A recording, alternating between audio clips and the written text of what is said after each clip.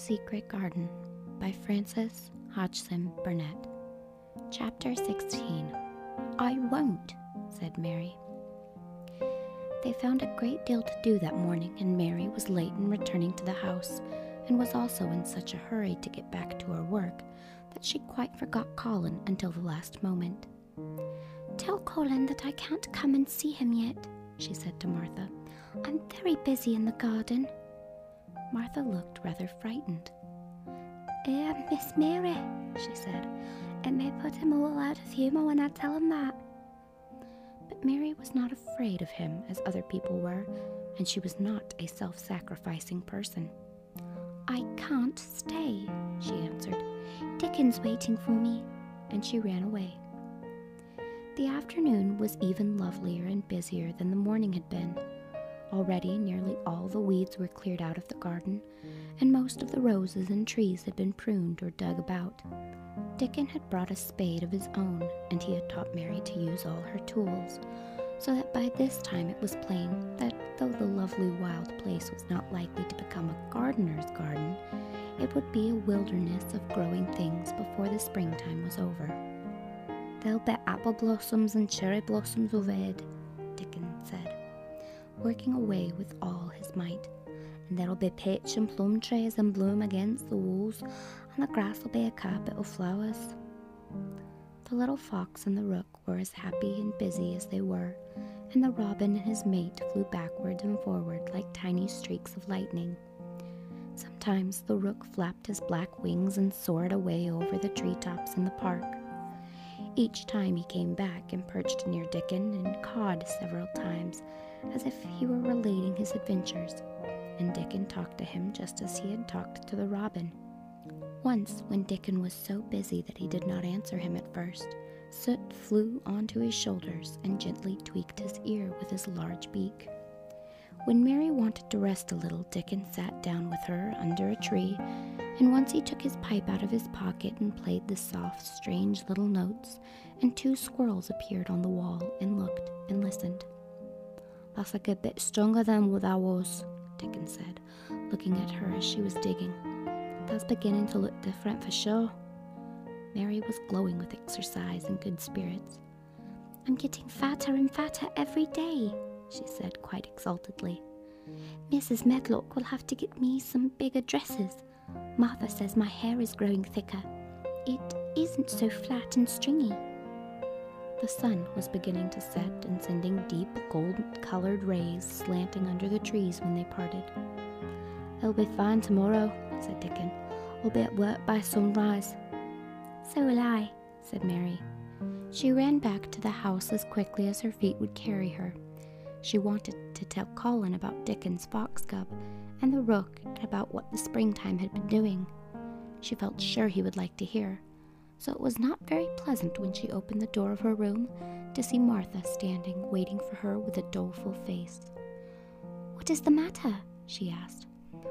"What did Colin say when you told him I couldn't come?" Said Martha, "I wish they'd gone. He was now going into one of his tantrums. It's been a nice to do all afternoon to keep him quiet. He would watch the clock all the time." Martha's lips pinched themselves together. She was no more used to considering other people than Colin was, and she saw no reason why an ill-tempered boy should interfere with the things she liked best.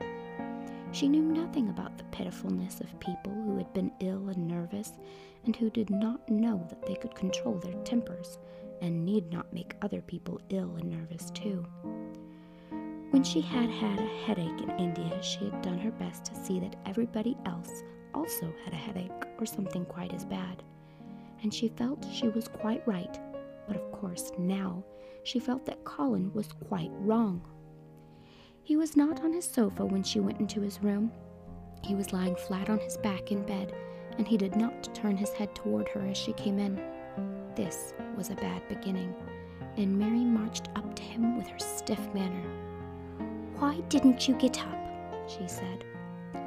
"I did get up this morning when I thought you were coming," he answered without looking at her. "I made them put me back in bed this afternoon. My back ached and my head ached, and I was tired. Why didn't you come?"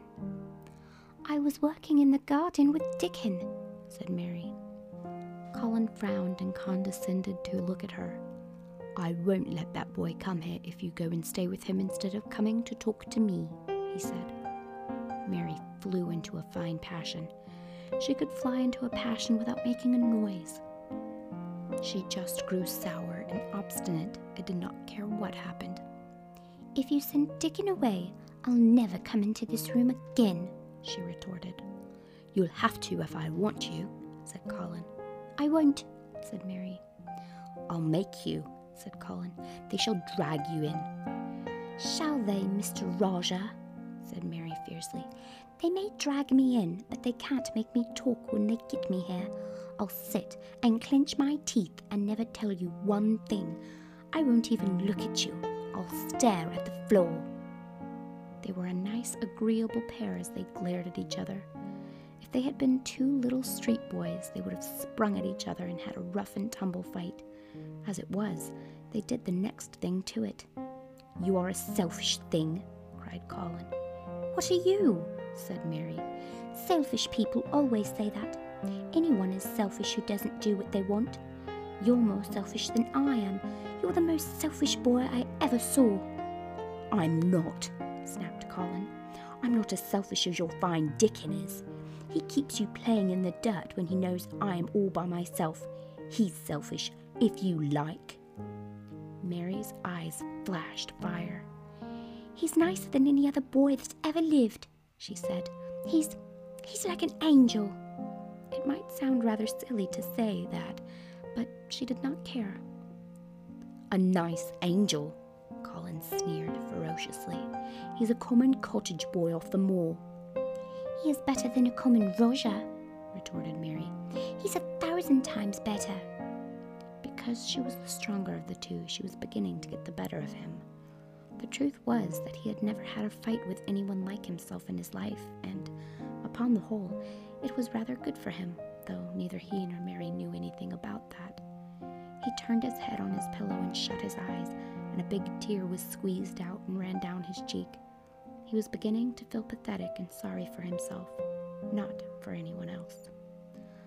I am not as selfish as you, because I am always ill, and I'm sure there is a lump coming on my back, he said, and I am going to die besides. You're not, contradicted Mary unsympathetically. He opened his eyes quite wide with indignation. He had never heard such a thing said before. He was at once furious and slightly pleased, if a person could be both at the same time. I'm not, he cried. I am. You know I am. Everybody says so. I don't believe it, said Mary sourly. You just say that to make people sorry. I believe you're proud of it. I don't believe it. If you were a nice boy, it might be true, but you're too nasty. In spite of his invalid back, Colin sat up in bed in quite a healthy rage. Get out of the room, he shouted, and he caught hold of his pillow and threw it at her. He was not strong enough to throw it far, and it only fell at her feet, but Mary's face looked as pinched as a nutcracker. I'm going, she said, and I won't come back. She walked to the door, and when she reached it, she turned round and spoke again. I was going to tell you all sorts of nice things, she said. Dickon brought his fox and his rook, and I was going to tell you all about them. Now, I won't tell you a single thing. She marched out of the door and closed it behind her, and there, to her great astonishment, she found the trained nurse standing as if she had been listening, and, more amazing still, she was laughing. She was a big, handsome young woman who ought not to have been a trained nurse at all, as she could not bear invalids, and she was always making excuses to leave Colin to Martha or anyone else who would take her place. Mary had never liked her, and she simply stood and gazed up at her as she stood giggling into her handkerchief. What are you laughing at? She asked her. At you two young ones, said the nurse. It's the best thing that could happen to this sicklet pampered thing to have someone to stand up to him that's as spoiled as himself. And she laughed into her handkerchief again. If he'd had a young vixen of a sister to fight with, it would have been the saving of him. Is he going to die? I don't know, and I don't care, said the nurse. Hysterics and temper are half what ails him. What are hysterics? asked Mary. You'll find out if you work him into a tantrum after this, but at any rate, you've given him something to have hysterics about, and I'm glad of it. Mary went back to her room, not feeling at all as she had felt when she had come in from the garden. She was cross and disappointed, but not at all sorry for Colin. She had looked forward to telling him a great many things, and she had meant to try to make up her mind whether it would be safe to trust him with the great secret. She had been beginning to think it would be, but now she had changed her mind entirely. She would never tell him, and he could stay in his room and never get any fresh air and die if he liked. It would serve him right. She felt so sour and unrelenting that for a few minutes she almost forgot about Dickon and the green veil creeping over the world and the soft wind blowing down from the moor. Martha was waiting for her, and the trouble in her face had been temporarily replaced by interest and curiosity. There was a wooden box on the table, and its cover had been removed and revealed that it was full of neat packages. Mr. Craven sent it to you, said Martha. It looks as if it had picture books in it. Mary remembered what he had asked her the day she had gone to his room. Do you want anything? Dolls? Toys? Books? She opened the package, wondering if he had sent a doll, and almost wondering what she should do with it if he had. But he had not sent one. There were several beautiful books, such as Colin had, and 2 of them were about gardens and were full of pictures. There were 2 or 3 games, and there was a beautiful little writing case with a gold monogram on it, and a gold pen and inkstand. Everything was so nice that her pleasure began to crowd her anger out of her mind. She had not expected him to remember her at all, and her hard little heart grew quite warm. I can write better than I can print, she said, and the first thing I shall write with that pen will be a letter to tell him I am much obliged. If she had been friends with Colin, she would have run to show him her presents at once, and they would have looked at the pictures and read some of the gardening books and perhaps tried playing the games, and he would have enjoyed himself so much he would never once have thought he was going to die or have put his hand on his spine to see if there was a lump coming. He had a way of doing that which she could not bear. It gave her an uncomfortable, frightened feeling because he always looked so frightened himself. He said that if he felt even quite a little lump someday, he should know his hunch had begun to grow. Something he had heard Mrs. Medlock whispering to the nurse had given him the idea, and he had thought it over in secret until it was quite firmly fixed in his mind.